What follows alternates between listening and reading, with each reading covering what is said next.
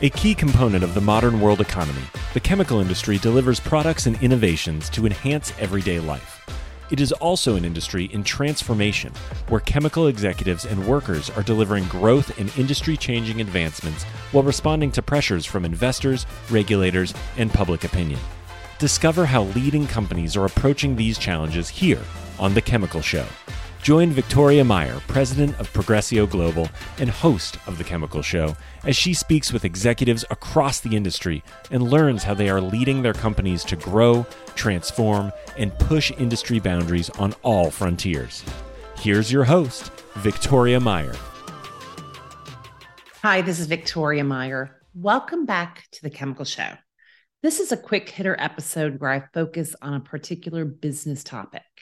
Today's topic: the importance of excellent business storytelling. Storytelling in business is critical. It's not about fairy tales. It's not about making up stories. It's really about controlling the narrative on your business or aspects of your business. We do it every day. I mean, I think humans in general are storytellers. And if you look through history, a lot of our history is oral history and it's passed on through storytelling.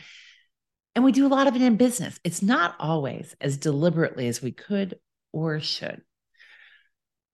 I've talked about this before. It is really critical for companies and leaders to own the narrative. And as I like to say, if you don't tell your story, someone else will. And they're going to tell it in their way, embellishing details that support their point of view and not yours. So what stories are we talking about? These are stories about business performance. It's about your products and your company. It's about ESG and sustainability, right? There's a multitude of places that we can be telling stories and should be telling stories and really owning that narrative. On episode 106, I spoke with Kevin Ittrey of Grace Matthews about M&A for chemicals and material companies. And if you listen to that episode, you'll recall that Kevin talked about when a company is in a deal-making process, let's just say potentially selling their business, it is absolutely critical to articulate that business story in a compelling manner. Where you are today, where your business is going, managing the story, the narrative, the optics, and really creating value in the eyes of the beholder, whether it be the buyer or the seller, right? This is also supported by a recent Harvard Business School study about economics, not about storytelling. This was about economics. What that study found is if you want your target audience to remember the message the next day, tell a story. So Thomas Graeber, who's a professor at Harvard Business School, conducted this study entitled Stories, Statistics, and Memory. And he found that people were more likely to recall information over a much longer period when it's wrapped in an anecdote as opposed to statistics, right? And I think across the industry, we are number lovers. And it's easy to say, oh, well, the numbers tell the story. I'm sorry, the numbers don't tell the story. The numbers tell us something. And it relies on us as individuals and as leaders to wrap a story around it and make sure that when people are looking at the numbers, understanding the numbers, that we help them using a story, we help them get to the answer. For simplicity, when we talk about business storytelling, I'm breaking this into two broad categories. One is the brand story and variations of it, right? Your company, your people, your products, and the value they create. There's a multitude of stories that need to be told around that. The second type of story that it's really critical to manage and own is the results story. Your business performance, your business strategy and vision, the direction that you're going. Heck, stories around negotiations and how that needs to take place, right?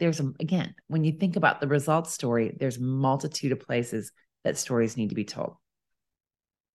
How do you tell a good story about your business, though, right? So when you think about that, what is critical in telling that story? So number one, storytelling, when we think about business, is really about interpreting the facts. Heck, storytelling, not just about business, but about life, is about interpreting the facts, right? So you and I both had the experience where You're telling a story and you're of about an experience that you had with a friend, and your friend is telling the same story completely differently, right? They experience differently, they narrate the story differently. Stories can be told in a multitude of ways. Um, and that's really because storytelling, in many ways, is interpreting the facts. It's creating an emotional connection, and helping cement that event, the facts, etc., in somebody's mind. When you're getting ready to tell a story and really deliberately thinking about the story that you're telling, there are a few things that, a few pointers that I've got to help with business storytelling. Number one, start with the end in mind. We've heard the Stephen Covey um, statement of start with the end in mind. This is true of storytelling. What response are you trying to drive?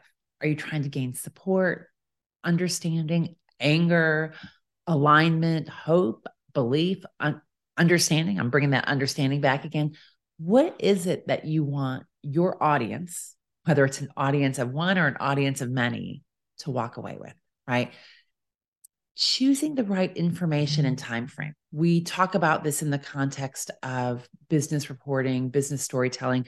My example with Kevin Ittrey, when a company is getting ready to sell its business, telling the right story, picking the right information, picking the right time frame as part of your setup for your story, right?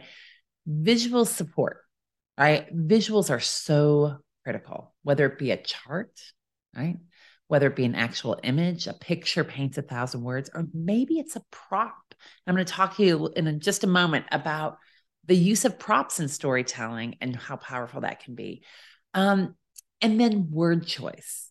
Word choice matters. Having strong words, having words that evoke the response that you're hoping for. We all have instinctive responses to words. When you are crafting your business story, word choice matters. Pick the right ones. And then really bringing that story in and making it personal, whether it be a narrative around a situation, whether making it very specific, right? Bringing in a specific customer or an individual or location, right? So I've had those experiences, and you guys have too, where you can make your business case when you can talk about, oh, company X told me this, and that's critical, right? Making it personal and specific, making it relatable, relatable to the individual, relatable to the business, relatable to the situation that you're in. Here's a storytelling example I want to share with you. Several years ago, an executive from CP Chem spoke at a conference in Houston that I was attending.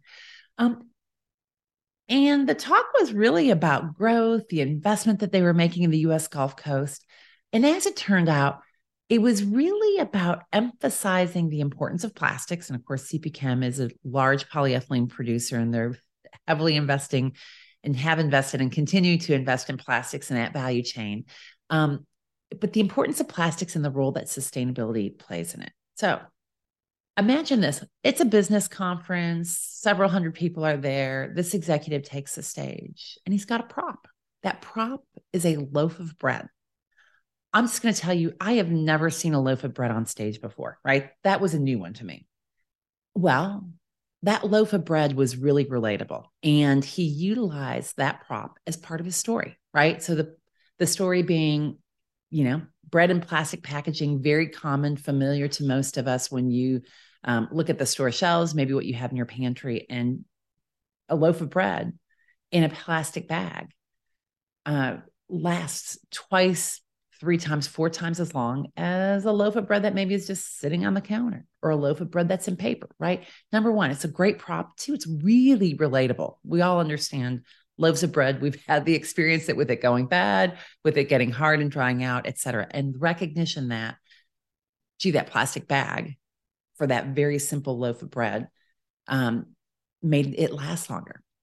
Number two, really strong word choice, right? So this individual, he talked about the complex and sophisticated technology that went into that multi-layer plastic bag for the bread, loaf of bread, right? So very strong word choice, right? Because plastic bags are actually really complex, carefully engineered products.